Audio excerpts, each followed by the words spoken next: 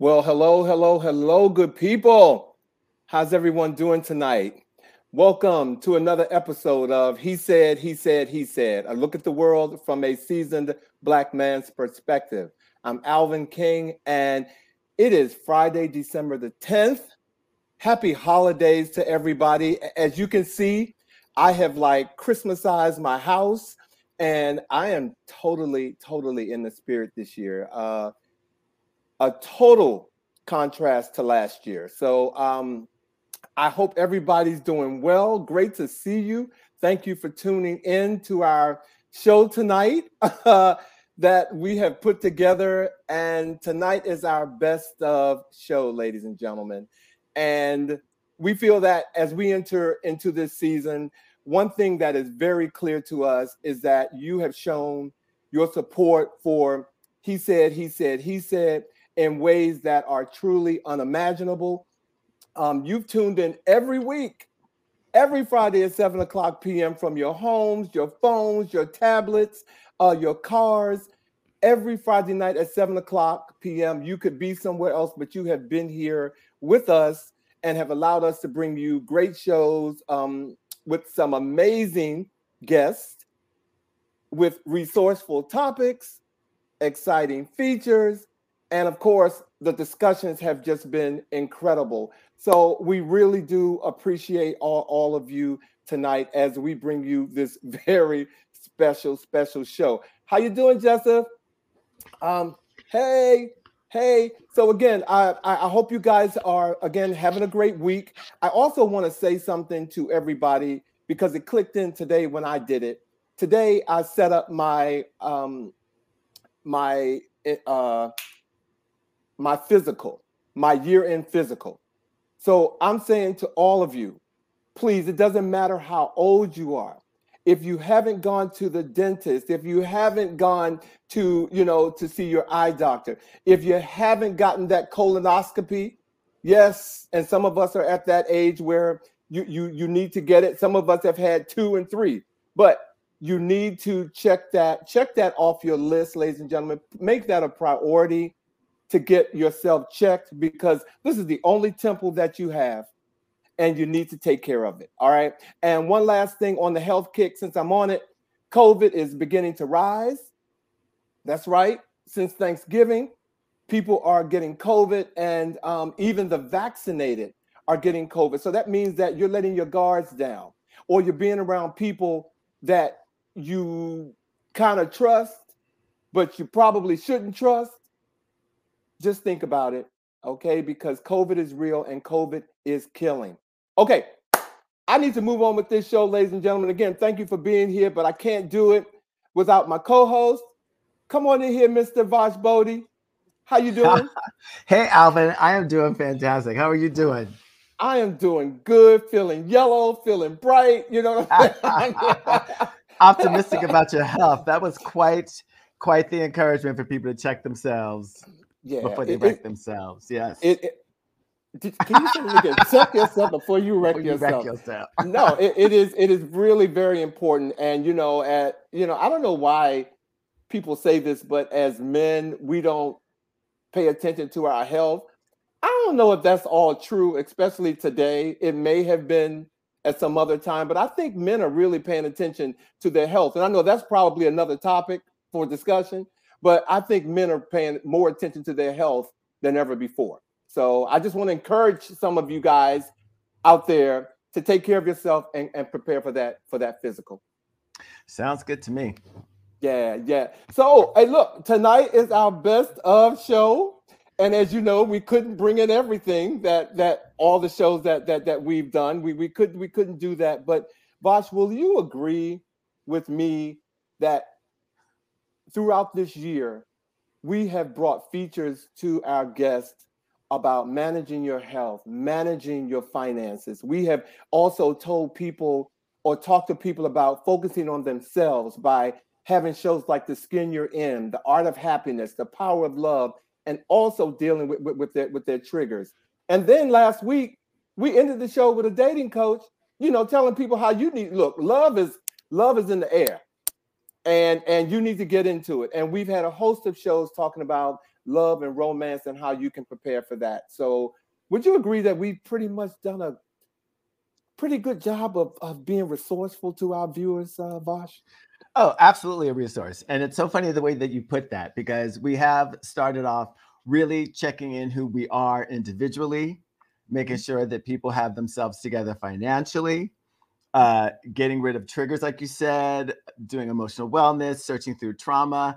And then we got people ready to go find somebody else. So like, if you've been on this journey with us, we have gotten you to the point where we've gotten you together, and now we're ready to put you out on the market to find love or to keep the love that you already have. So, yes, we are definitely a resource. What's really amazing to me, Alvin, is that after, I would say since maybe June, every week after a show, someone will reach out to me who I didn't even know watched the show, whether they just watched it at one time or what have you, who has said that they've learned something from the show, or that the show in some way, shape, or form changed their lives. And we're going to get into some of these clips, and we can talk about the information that's in those shows, that if people have not already seen them, they should go back and check them out. Or if they have seen them, go back and check them out again, because there's always such a wealth of information that our guests bring to the He Said, He Said, He Said stage for our viewing audience to just enrich their lives. Well, I mean, Vosh, I couldn't have said it better myself. That is so true.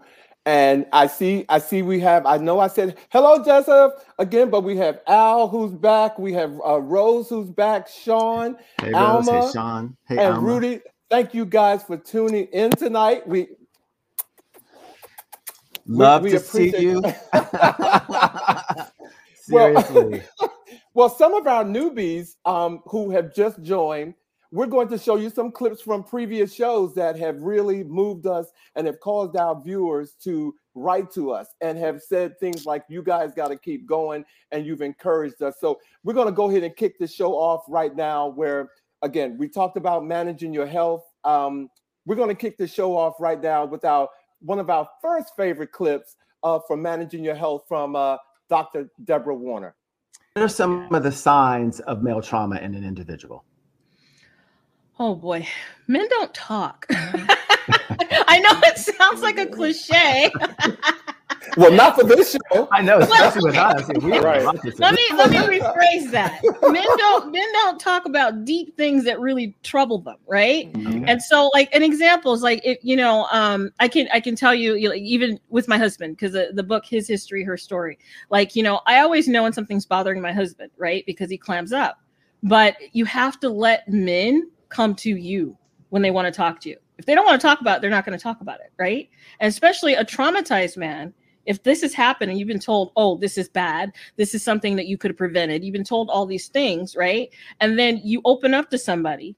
And if a man does that one time and then someone laughs at him, doesn't believe him, right?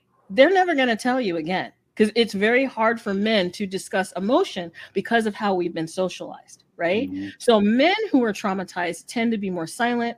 And also a lot of the behaviors that come about that are reckless behaviors. Mm-hmm. A lot of times you have people with substance abuse, which can be with women, but a lot of times it's more reckless. You always think, if a man's going to hurt himself, it's more violent. It usually is. Right. And so people don't. A lot of people want to think, oh, it's okay because he's not saying anything. Hmm.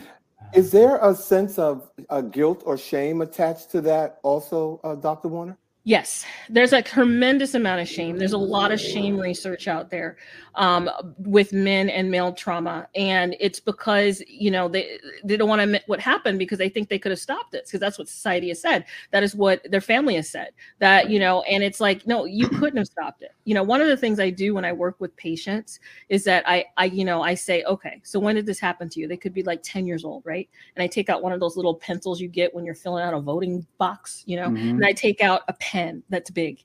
And I said, so this is your perpetrator and this is you. Could you have stopped it? And just doing that at that moment helps people realize, oh my God, like there was nothing I could do. No, the adults in your life should have protected you or should have listened to you. Right. And so that shame becomes blame. right? Mm-hmm. It turns into something else and they blame themselves. Not only do they blame themselves for everything in their life that is negative because they're bad, they're dirty. Mm-hmm. That shame turns into all of these balls of negative emotion. And it takes a lot of therapy to go through that. That's why a lot of male trauma survivors will want to overly please you because they don't want to be seen as bad. They want to be seen as accepted. See, now, when I looked at that clip from that show, I got to be honest. I hope Dr. Warner's watching because her eyes, I think I have a fetish about women who do their eyes, okay? Yes. Because Dr. Warner Totally. had me, look, I was like this. Dr. Warner, thank you for that. Yeah, we were so happy to have her on the show to talk about male trauma, especially being a female from a female's point of view. And it was amazing how non-threatening that felt. Yes. You know, it really felt like someone was really welcoming that conversation and for us to really, truly open up. And that was really lovely. And I want to throw out there that Dr. Warner was a recommendation of friendship and knowledge of, etc., from a friend of mine. So it was a very serendipitous encounter that turned into that episode. So just want to let you all know who are watching that we listen and are always open to hearing who should be on our show and meeting new people. Well, we have her for life. Well, another one of our guests that also contributed to our mental health series was Corey George, ladies and gentlemen. Listen to this clip. What were some of the most therapeutic sort of topics of the book that really helped you heal and really, accept the trauma that you experienced while writing the book? So every time I think of the book, there's a couple of things. There's a chapter on forgiveness. There's a big chapter on that. And I had to understand that forgiveness was mine. It was a gift back to myself. And nowadays, when I talk about forgiveness, I don't even use the word because forgiveness is such a heavy-weighted thing, meaning, am I letting someone off the hook? No. So what I call it is liberation. I simply call it liberation. That's it. Mm-hmm. Because I'm not saying it's for anybody else. It's my liberation. So whatever consequence that is, I don't care. I don't have to tell you that I'm liberated. I don't have to go back and call the perpetrator and tell you, hey, I forgive you. No, that's my business. My heart is good. I didn't want to live through the consequences of holding it in. And I think the other thing was there's a chapter called Driving Beyond Stop Signs. And what that means is, and this is kind of a topic I talk about even outside of trauma. We all have a life plan, right? And as we're young, our parents or, our instructors or even a coach said, what is your life plan? But no one ever says add a bracket under there for when life happens. So you have a derailment. I started college at 18, actually 17, because I finished school at 17. So when I started, I was still 17. But all the memories of the abuse came back, and I had to drop out of school in my second year. I was hard on myself because I thought I failed. But wait a minute. I didn't have a bracket under that life plan that life happened. Right. So later on in life, I realized that we can still have the same goals, but what if there's a stop sign? And what if it's not really a stop sign? It's a branch off, and it's a deterrent because something's stopping you from going down a path that you're not ready for. Right. And so perhaps I was not ready to be in college at that time because I would have failed. Mm-hmm. And I went back at 30, and now I'm going to this is my fourth degree. Wow. So this is not about timing. So now I tell my kids now, if you're in high school and you don't know what you want to do, that's fine. Don't force it. Just find and for me, I deal with passion and love. Find what you love. Find what you love and move forward with that. So for example, if you want to be a barber, I want you to be a world-class barber. That's fine because someone's going to feel the love through your art and your craft of barbering. And that's where my life is now. It's showing people that when you love your life and you love yourself, that's what we get. And so that's why working with trauma is so big, because I want to help people uncover all that love that's been smothered by something else that they didn't have a chance of fixing. Come on, Corey. Come on, Corey. Come on, Corey. Come on, Corey. I got to say something real quick also. Look, I'm going to fire my stylist because I had on the same look when Deborah and when Corey were on the show. And those were two different shows. So you're fired. Okay. So, did you really? I really did. And I just noticed that. I did. And Vosh, did you see the comment from Keith Jackson? He said that that he's working with one of the professional guests and it has changed his life. That's why we do this show, Keith. This is why. Yes.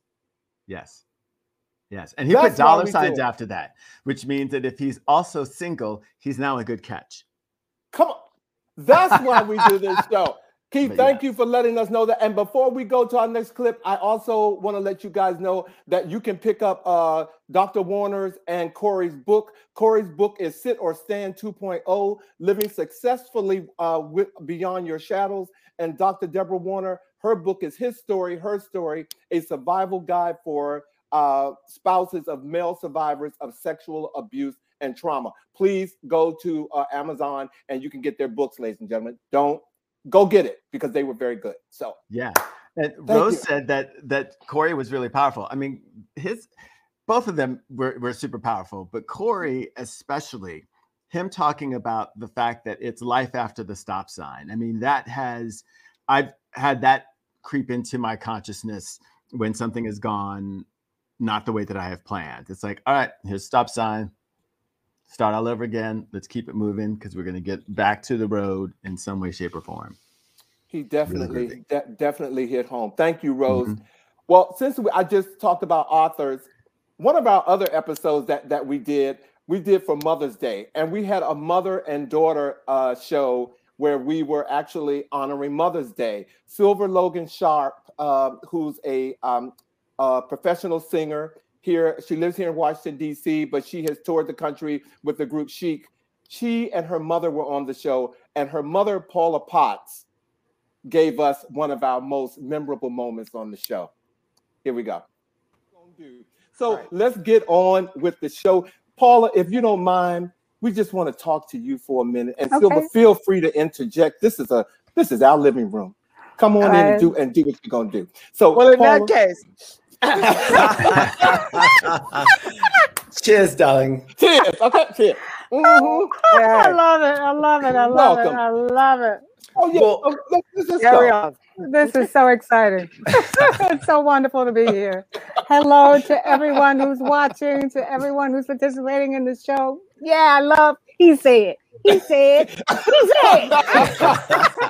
I love that. Hey. I love that. Great title. Love it. Thank you. Thank you. Well, Miss Paula, I'm Vosh, and I have a question for you. So you're a published author, and you have 3 books out. Right.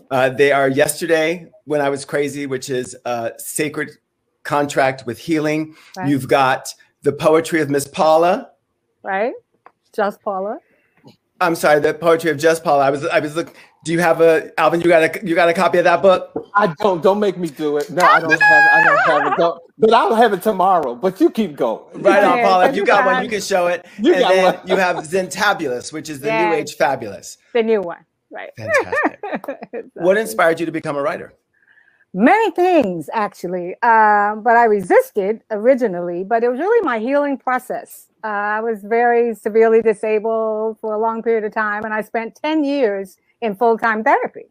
And during that time, I just, I tried things that had not been tried before. And so people started telling me as I got better, you need to write a book. You need to let people know what you did to get better, to feel better. And so that's the real inspiration. And then, of course, Silver kept saying it. So we're bonded by the books as well. She kept saying, Mommy, when are you going to write the book? When are you going to let people know what you did? Maybe you can help somebody else. So I was motivated by her saying that maybe I could help others. And my medical doctor, too, kept saying, okay, I'm waiting for you to write the book. So tell people what you did. So took me 10 years to actually give birth to what is now affectionately known as the Crazy Book. She wrote a book about it. I wrote a book about crazy, and but it's about my sacred contract with healing. That subtitle is really the crux of it. And of course, divine intervention. God ordered it. You know, God ordered it. Yes, Said, he okay. Well, you talking to a group here who knows all about the divine intervention. Yes, you do. Exactly. Yes, we do. Yeah. He said, okay, it's time. And he actually gave me the poetry first. While I was sort of manifesting the memoir in stages. You know, I woke up one day in the middle of Katrina, the hurricane, and I was really praying for my family who lived in New Orleans at the time. And in the middle of the night, between the hours of 2 and 4 in the morning, I was awakened by the Almighty, and I just started writing poems. Just started writing. It just all came. I just downloaded it. Like I say now, I don't edit God. So when I just allowed him to dictate, I wrote it all down. And as they say, the rest is history.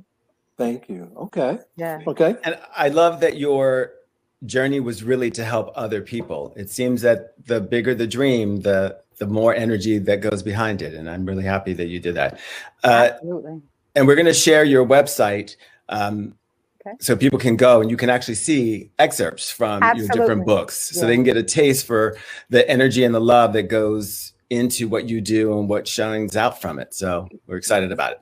Thank you. Awesome. Thank you. Hey, Miss I love being here to share this with you and your audience. Beautiful. Thank you. People are already loving you. Yeah. Yeah. Feeling you in my heart. Okay. The real deal about Paula that I call her Paula. I've known her for a minute, so I can call her Paula.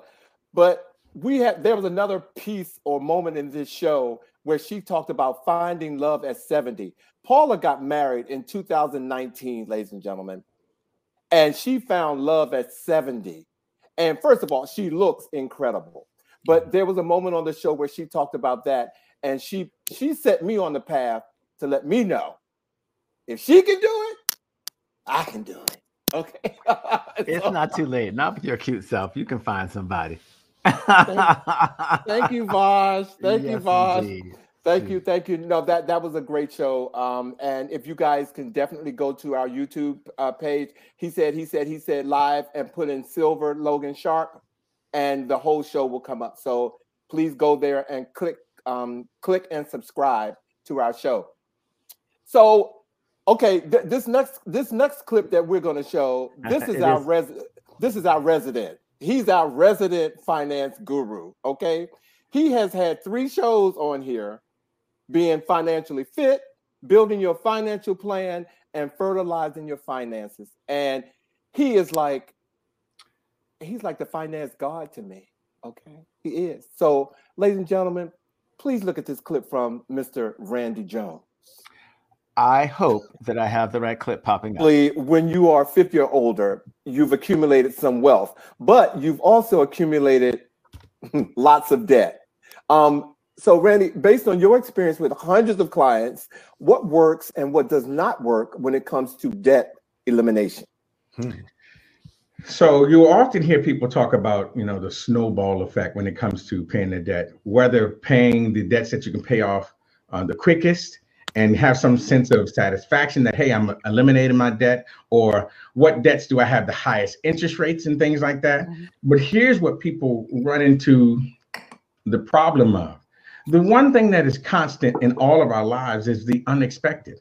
And so here's what you'll do. You'll have a credit card. Let's say that it has $3,000 as a limit, and you're dumping extra money on it because you say, hey, I hate that extra debt and I want to get rid of it so that I can start using my money and putting it to work different ways. And then something happens, like a family member calls you, just like you said, Vaj, or your car breaks down, or unexpectedly we have the pandemic happen. And because you put all of your extra resources, whether it be to your debt or trying to pay down your house extra fast, but you haven't put any money aside. Mm-hmm. When life happens, what do you have to do? Because you don't have any money aside, you actually have to go back into debt. And so I think that's one of the biggest challenges with that. Okay. That was actually a question that I wanted to ask you, because I understand there are sort of 2 schools of thought around credit card debt. And one school of thought is if you have credit card debt and you have savings, you really don't have any money. And then the other school of thought is if you have credit card debt, you should, try and pay that off as soon as possible so that you no longer have the debt and you could then save that money. What are your you just spoke to it a little bit, but if you could just elaborate a little bit more as to, should you focus on paying the minimum amount of your credit card debt while building up your savings, or try to get rid of your savings so that those funds could be sort of reallocated or repurposed? Outstanding. So if you have that, and I often will tell my clients, I say, look, the difference between wealthy people and everyday people is just the way that they think. Generational wealth is really not about money. It's just about a mindset. So I say, look, here's what we're going to do. And people are so emotionally tied to their debt. They'll say, I'll tell them, we're going to pay the minimum on our debt so that we can build up our reserves, because the only reason that we got into debt is because we didn't have reserves. And then when we get to a certain amount, and people will say, how much? Is it 3 months of my expenses, 3 months of my income? 3 to 6 months. Truly, we want to get to close to about 8 months of our reserves. And you can only do that by having a spending plan. But put all of your extra resources in your savings, and you get to a certain point where you can actually take a lump sum and then snowball the debt. Then what you end up doing is having your cash flow not attack your debt, but your debt attack itself. Because when you take that lump sum and you pay off one, then you can take that payment and apply it. But the whole time that you're doing that, you're still continuing to build your reserve, because when the unexpected happens, you don't go back into debt. So I would say pay the minimum, build your reserves, take a lump sum, and then attack the debt, and then get back to saving and building your reserves. As your debt goes down, you won't need as much in reserves as well. See, okay, for those of you all who haven't seen the shows with Randy, please go back and look at those shows. I mean, no pun intended, but he'll have you passing the plate, okay? Because brother knows what he's talking about. And he has helped so many of us in our financial woes. And so I am a true testament to having had him on the show and have followed some of his words. Yeah. Absolutely. He's another one of those people that every time he comes on the show, someone different will reach out and say, I learned something there. And these are people that I know are very money savvy, financial planning savvy, and to have Randy say something that they still are learning just lets me know that it's always a good time to bring Randy on. And Rudy is saying, can you please do a Bitcoin talk soon? And he's given applause, I guess, to Randy, which we love. Thanks, Rudy. Thank you, Rudy. Yeah, and he did touch on Bitcoin a while ago, but we will bring him back and we will make sure that he talks about it a little bit more, Rudy. Thank you. I know some people have joined, so yes. I want to say hello to Scott. I want to say, I think Keith J, I know we talked about, we read your one of your quotes, not quotes, but comments. One of your comments, and hello to you, man. And who else did I just see? I saw Barry. Hey, Barry. Hey, Barry. Hi, Van. Hey, Barry. How you guys doing? Well, Randy wasn't the only one who gave some inspiring words on the show, ladies and gentlemen. So we're going to play these next two clips from very highly, you guys commented on these two shows more than some of the others. But we're going to play a clip of some inspiring words from one of our lifestyle influencers who were on the show, Dr. Keith Harley. Keith, what was your turning point in your life and career that made you want to become a full-time life influencer? I was no longer fulfilled. I'll be very honest with you. A lot of people, they will continue to do something just to make the ends meet. And I knew that was what was paying me. That was what was keeping the roof over my head. I had done my part. 32 years is a long time. I was like, okay, I'm not waking up being happy anymore. I'm not waking up feeling good. So I walked away from relationships. I walked away from a business. I sold it, got rid of it. I walked away from a house that no longer fulfilled me, got rid of the house. I walked away from a car that I got rid of everything. I cleaned the slate because sometimes, and if there's anything that you all walk away with, get rid of the clutter, the problems, the situation, so you can clear the way to receive your blessing. And I promise you, always remember, write it down. You can't get your blessing around chaos. If it does, it'll always look foggy to you. So I had to clear the slate to receive the happiness that I deserved. Now, it was a bit lonely. I'll be very honest with you. When you walk away from things that no longer serve you, it's a lonely period, but that's only God preparing you for what's about to come. So acknowledge it, accept it, honor that moment that you're alone and you feel lonely in the process of change, and get ready for the big stuff to come, because you're going to be ready for it when you go through that period. Right on. I'm gonna pass that plate. Go ahead. I'm calling the nurses in white over. Well, one of the things about receiving the things that are coming to you is looking good while you're doing it. So let's talk about image. Yes. What does image mean to you? Image is an extension outside and inside of how people perceive you. Always remember, people perceive you in the first 13 seconds that they meet you. If you notice, sometimes, even as children, when people would meet you, they would do what? They would look you up and down. And the reason that is because they're sizing you up to have a perception of who you are externally, and then they get to the internal part. But the image is what sets the business card for your success. That's very interesting, because people do that. And there's an understanding of what people really look at first to really gauge who you are. That's right. What is that? Most of the time they look at your feet. Yes, child. And guys, I'm from Greensboro, North Carolina. And the way my grandmother taught me was, if you have scuffed up shoes, there's an issue with your manhood. Alvin even talked about that in our catch up today when we talked about the folks showing up at the Olympics without their shoes shine. So there's a whole bunch of broken manhood in that delegation. Okay. And immediately, I'm sure Alvin, when he saw the shoes, he was like, well, wait a minute, what is that saying about that individual? Yes. That is the foundation to who you are. It's the one that walks you. It's the one that keeps you up. It's the one that keeps you stable. So the first thing they're going to do is they're going to go down and up. Now, back in the day, and when we were in high school and middle school, that was when people looked you up and down, that was a sign we getting ready to fight. And we used to call that grit. They'd be like, who you gritting on? Who you looking at? Remember that? Yeah. Right. Yes, but what that was is people are trying to see who you are and what you're about. Now, here's the interesting thing. How you walk with your head up determines your level of confidence. So if you walk always looking down, people are not going to want to follow you because they know you don't know where you're going. But if you're looking up and you have a sense of pride, your mom and your dad back in the day used to always tell you, keep your head up, keep your head up, keep your head up. Because that is the perception of what people think about you. And that is a part of the image. See, a lot of people. Okay, I told y'all. I told you all. Okay, This is one of the episodes where I said his words were inspiring. Yes. Okay, and touched a lot of us. All right. We thought he was going to be. I thought he was coming on, and it was going to be about fashion and just about your clothes. But as Sean said, this show got me together. This show really did. Like, it really put in this whole notion and thought that there's a whole lot more to life.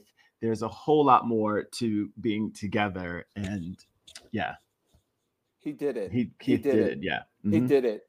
A few months ago, not even a few months ago, several weeks ago, we had actor and Broadway performer Anthony Wayne on the show, and he too dropped a few inspiring words. The day, we first met Anthony, I think I had just left the Ailey Company, but you had just moved to New York. Really, the only Black show on Broadway was The Lion King, right? And I was going to ask you, what challenges did you face initially back in the day in breaking into Broadway? And do those challenges still exist today to a certain extent for Black men? Good question. I didn't think about the challenges. I thought about the goal. I knew what I wanted to do, and I knew where I wanted to be, and I knew that I was going to be on Broadway. I remember when I was a kid, on my wall, I didn't know I was doing this. I didn't know I was manifesting this. But on my wall, I had written, I want to be a star. Or, you know, or I wrote, I'm going to be on Broadway. Or I'm going to be in the Governor School, which was a high school performing arts company in Virginia. I knew I wanted to do these things. And so even when I first came to New York, I trained at Ailey some time ago, and I remember being in Times Square saying, this is going to be my home. And you just know it. You just know it. So of course I knew that there was going to be work, but I didn't think that I wasn't capable of doing it. And so what I found myself was connecting to, I did get strategic. I said, how many Black men are in every show? And I need to know every Black man and who he is and what he does. Right. Because and at first it was more about maybe I may want their job, but it became more about how do I get to know who these people are and how they got there. You know, and so once I started connecting with other Black men, other Black people in shows, I started becoming part of this family, and this unknown family that I didn't even know that was here. And so that was the gift that I received. Even now, to the same matter of fact, last night I went to go see Trouble in Mind on Broadway, and I was there with Chuck Cooper and LaShawn's and just incredible people who I remember seeing when I was younger, who I remember hearing and knowing that they've won Tony Awards. It's just like, wow. But truth be told, you know, that's possible for me too. And that's possible for other actors. And so, but that's not the focus. The focus is to do good work and to be a good person and to never stop working. I remember talking to Ben Vereen. He came to see Pippin. And I asked him, I said, what would you tell a young Black actor like myself, you know, who's trying to, you know, up and coming? He said, keep working. And I didn't understand what he meant. I was like, keep working? That's all you're going to tell me is keep working? But truth be told, I thought about it after some time. I was like, wow, keep working, meaning like keep working on yourself. Your craft, Keep working in life. Keep working on your craft. Keep trying to do even greater than where you are. Like all that came from life lessons. But for him to tell me those simple words, it was just like evolutionary. See, I told you all. Those shows moved me. Okay, I was moved after those shows. I decompressed after each show, but after those two shows, I really walked away with thinking, okay, Alvin, this is like a path to where you want to go. They gave me they fed me that night, and absolutely. I appreciated that. I appreciated that.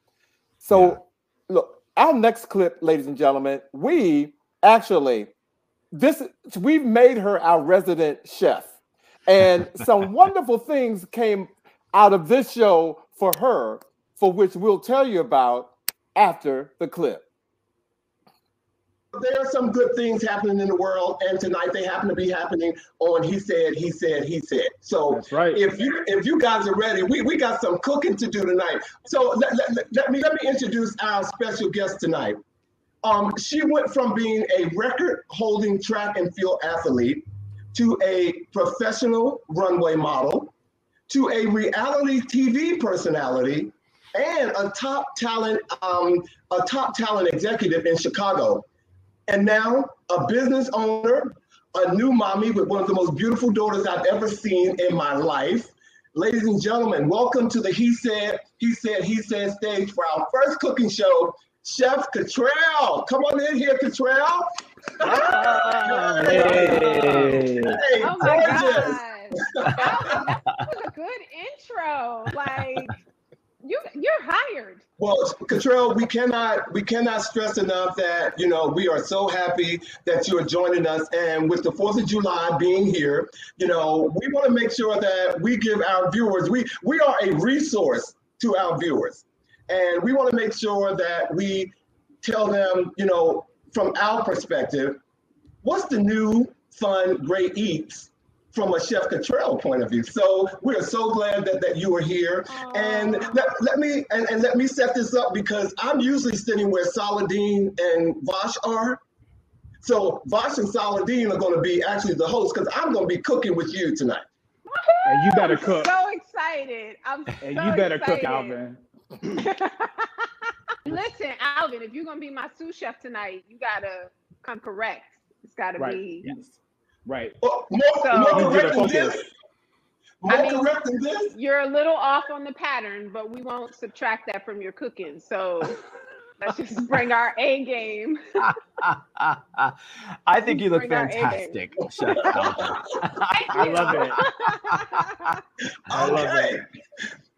So tell us what's tell us what's going on with what we're going to prepare tonight. Yeah, so I know that a lot of people, COVID's kind of slowly dwindling out, right? We're thankful for that, where we can get out of the house, but some of us are still afraid to get out of the house, and I totally understand that. And we want to entertain at home, and you want to do it with style. You want to give your people luxury eating, as I like to call it. So I today have set up 2 amazing starters, or appetizers, if you will, that will have your guests talking. I mean, you know that phrase, like slap your mama? They're literally going to want to slap you. So just stay tuned. I'm just saying. That's a black thing, y'all. That's a black thing, okay? Okay, right? But what do the white people say? I can't tell you because I'm not. Okay. Yes, indeed. Well, are you guys gonna get cooking? I can't wait to start smelling some good stuff coming over across the screen. Okay. Plus, we have some good questions for you, Chef Cottrell. Yay! I'm all for it. I'm all for answering. Okay. Right on. So you guys are cooking what first? Alvin, we're gonna do the crab balls first. You okay with that? I am. Let me go to. I'm gonna get something out of my freezer and come back. Okay. I'm getting the Wendy Williams mouth water here. Well, listen, we have the DMV is known for seafood, right? I mean, we have the best seafood. I don't care, better than New Orleans, like better than some of the other places. I feel like we have the best seafood. And today I'm going to show you how to make my crab cakes. But we're going to make them into, instead of actual crab cakes, we're going to make crab balls. Okay, so like mouth-watering crab balls, bite size, maybe 1 to 2 bites. And my secret dipping sauce, which I won't give out, but Alvin has a secret dipping sauce. So he'll be the taste tester today for that. So let's get started. And while you're talking about the crab balls, I don't know about any of you guys, Vosh and Saladin, but I don't know how to make a ball. I don't know what the problem is. I can roll it and do all that, but somebody needs to come out with a ball making machine for like crab balls or salmon balls. I cannot make it. I know there's a thing that you can make a ball out of, like watermelon when you scoop it. Yes.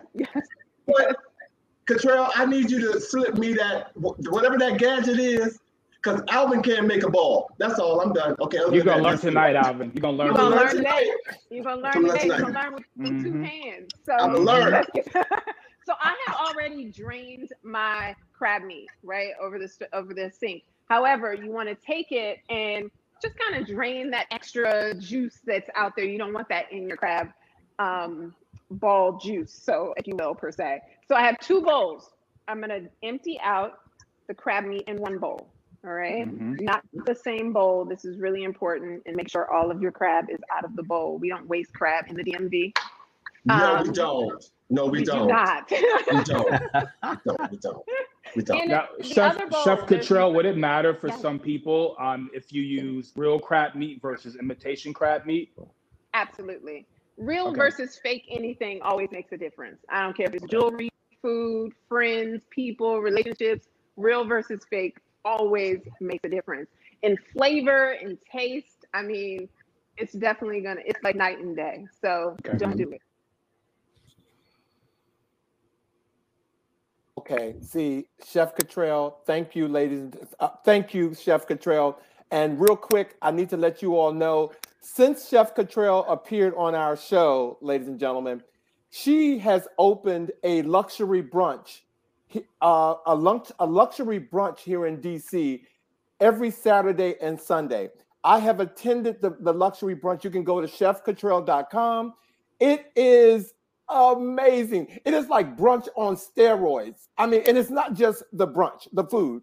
It's the whole wow factor of going, and she taking you up to the rooftop, and it is amazing. If you're in DC, please go to chefcottrell.com and schedule a Sunday brunch. You have to be a party of 6, no more than 8, but it is worth it. All right, it is worth it. So you guys need to take a trip there.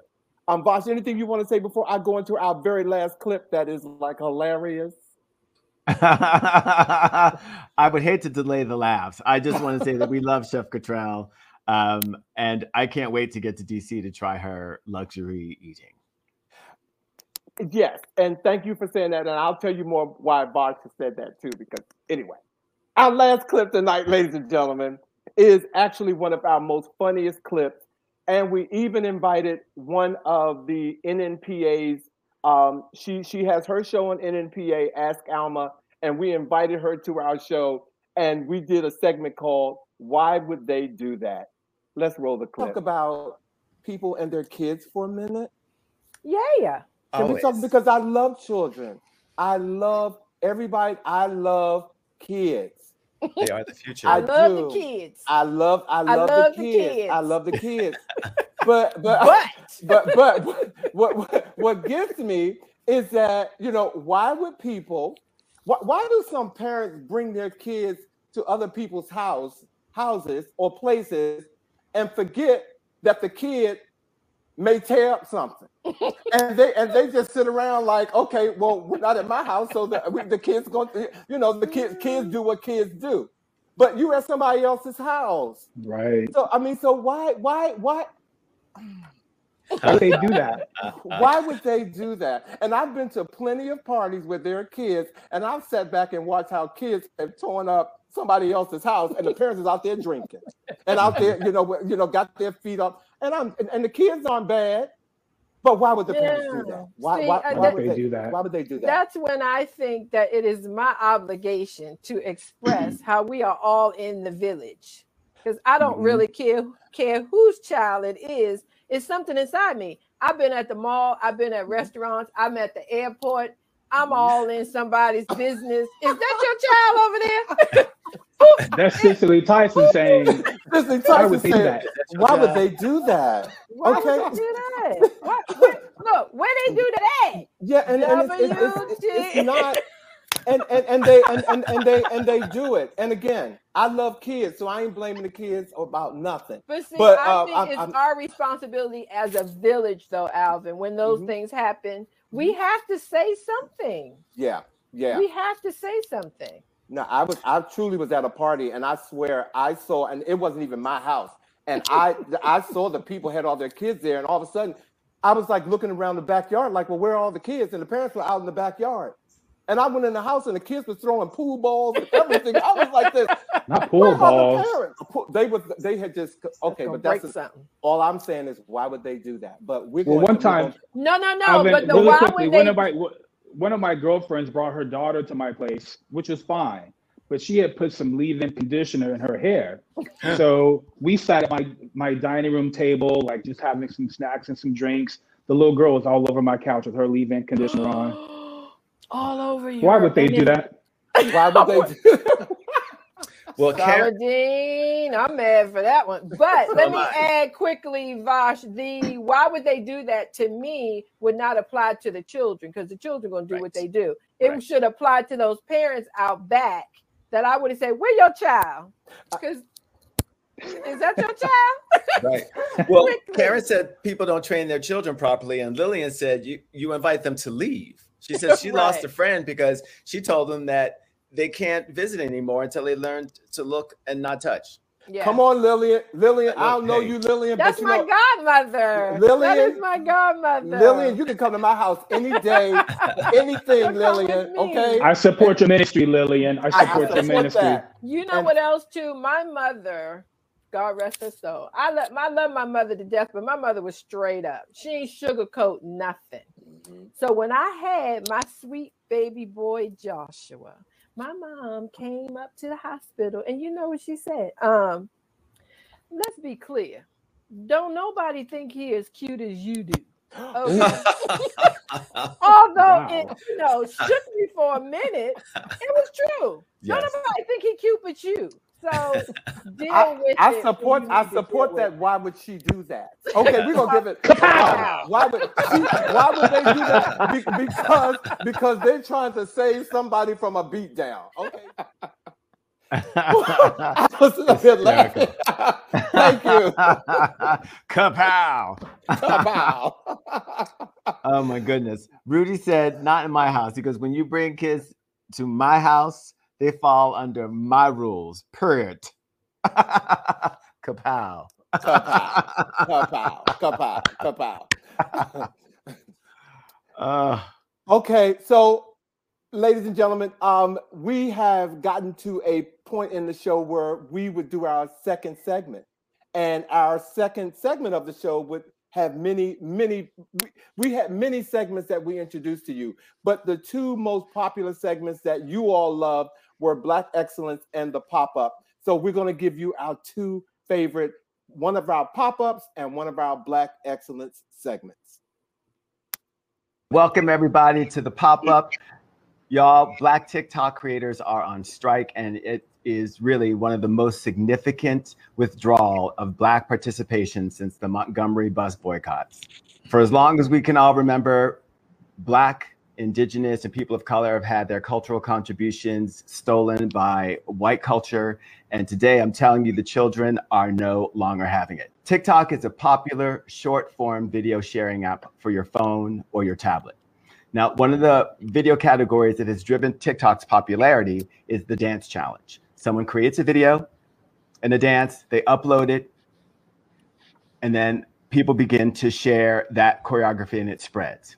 Now, what we have come to realize is that most of these dance creators are Black people, but the viral dance sensations are a select number of young white girls who did not give credit to the original choreographers.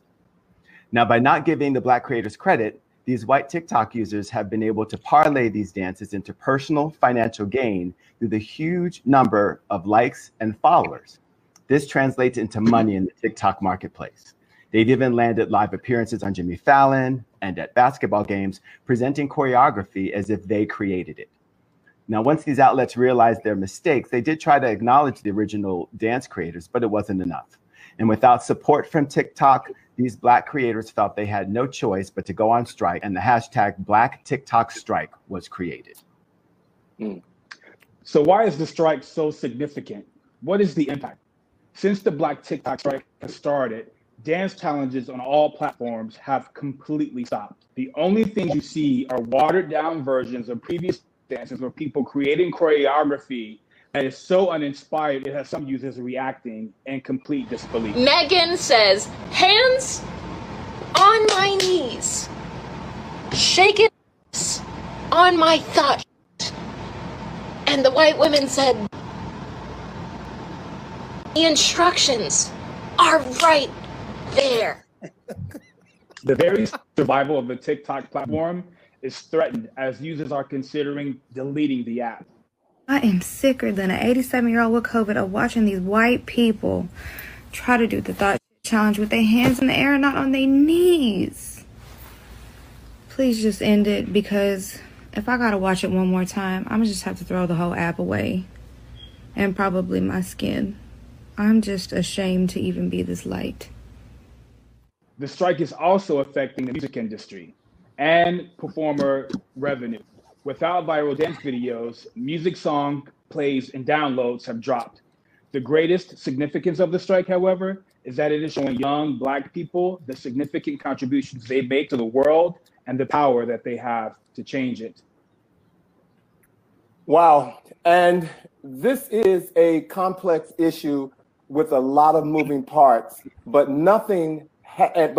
something has to be done. In the past, creators have had to reach out to those benefiting from the intellectual property for credit. TikTok must implement a way for users to give credit to creators when uploading a dance video, or for creators to demand credit when their work is copied.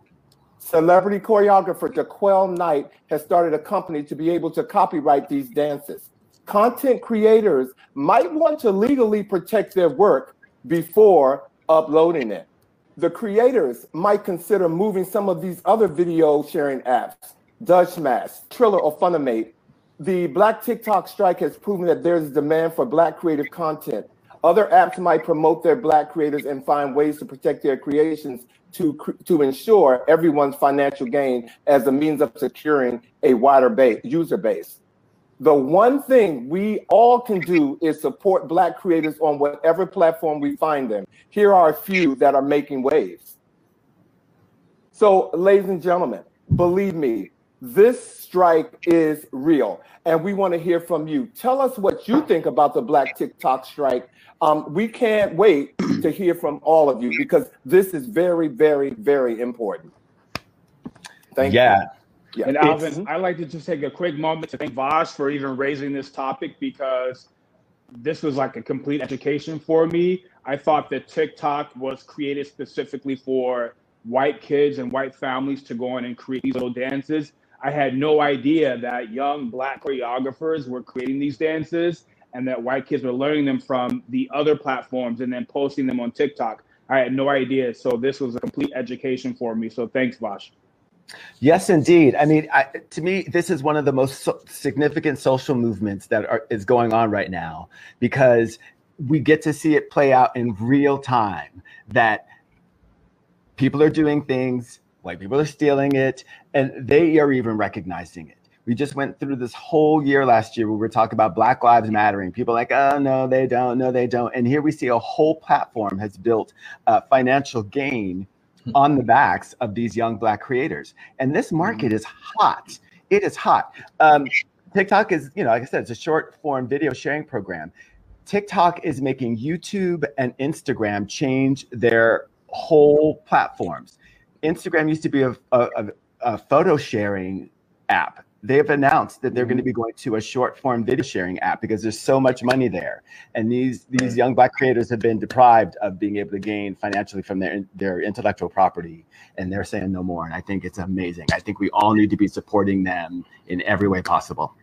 Well, and in the whole theme and subject matter of this show tonight, developing your financial plan, there is a lot of money to be made in these in this platform. And so for all you young kids or young people who don't know the art of managing your money, this show is really for you because some of us get money so quick, and the way this industry is, TikTok in particular, all you have to have is what, 4 or 5, thousand hits before an advertiser is looking at you, considering throwing money. By the time you get to 1 million, you're getting money, and money that you don't even know how to manage or deal with. So this show is actually for you as well.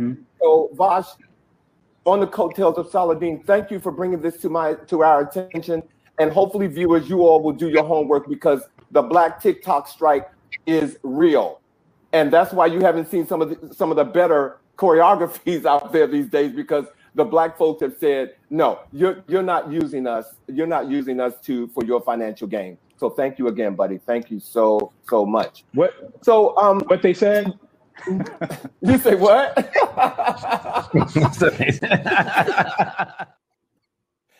Well, ladies and gentlemen, well, this has been some clips from what we thought we could get in the time that we could produce this show tonight, ladies and gentlemen.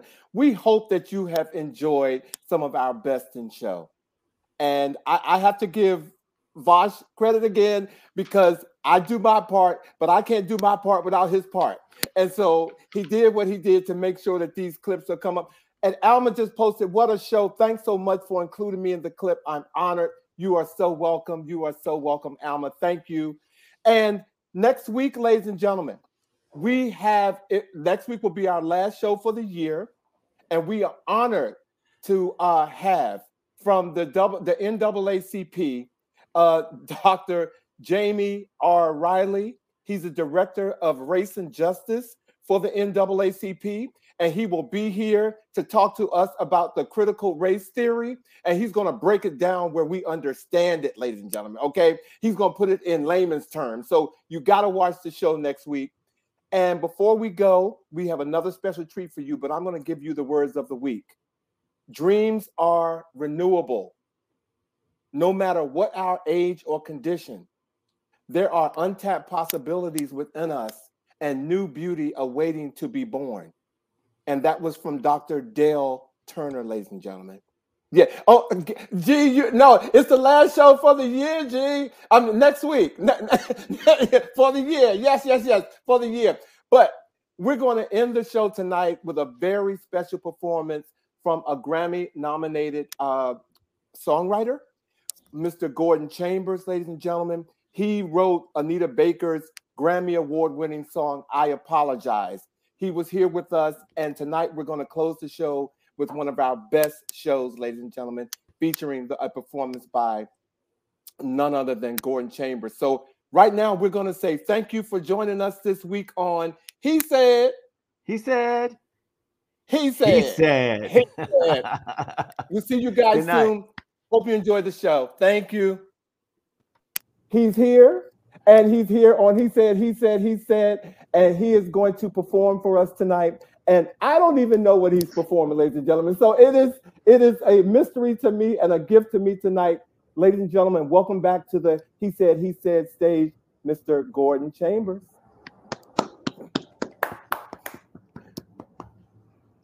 Hey, can you hear me? Yes. Anyway, so I'm at my piano, which you guys can't see, but I'm at the piano. The song that's on my heart right now is a song about perseverance, something we talked about in the interview. It's also the song on my newest CD,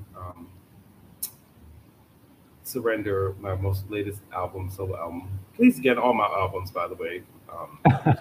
Yes. Get them. Good music for adults, grown folks, seasoned people. Yes. But this is a song called My Way, and this song was on the CD was dedicated to Whitney. And I'm just going to sing this right now, since we did talk about her tonight, and since I'm going to be on the documentary next week.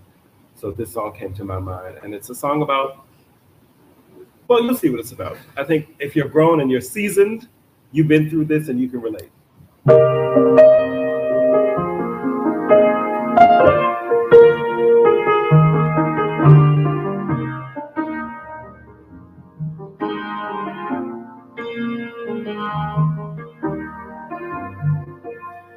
Took some time to learn. I got a few fingers burned, but I fought for what I knew, did what I had to do, for what I believe was true, and I made a few mistakes. I've learned a few hard lessons my heart had to break. Every day there were blessings. Somehow I'm still here. Grounded, I can say that I made it through the tears, and I did it on my way.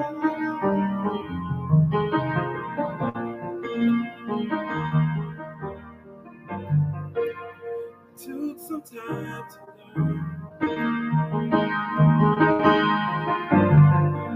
and I even took a fall.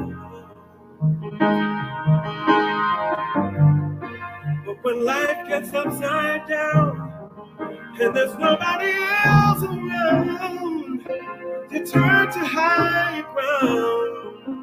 See, I have made a few mistakes. I've learned a few hard lessons my heart had to break. But every day there were God's blessings. Somehow I'm still here. Proud and I can say that I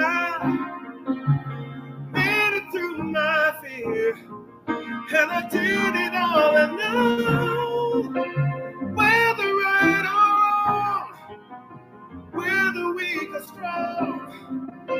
The truth is in my soul. 'Cause see, I have made a few mistakes. I've learned a few hard lessons. Sometimes your heart is gonna break, but every day there were blessings. Somehow I'm still here. More than I can say that I made it through the tears, and I did it on my way.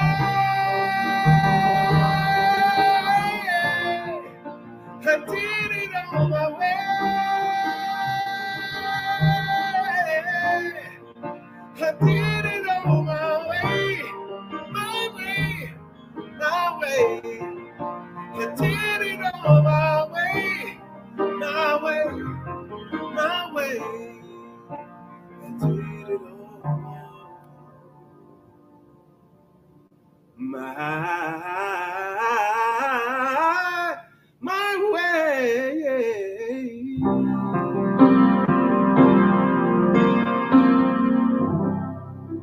Come on, you all. Give it up for Mr. Gordon Chambers. Ancora! Gordon!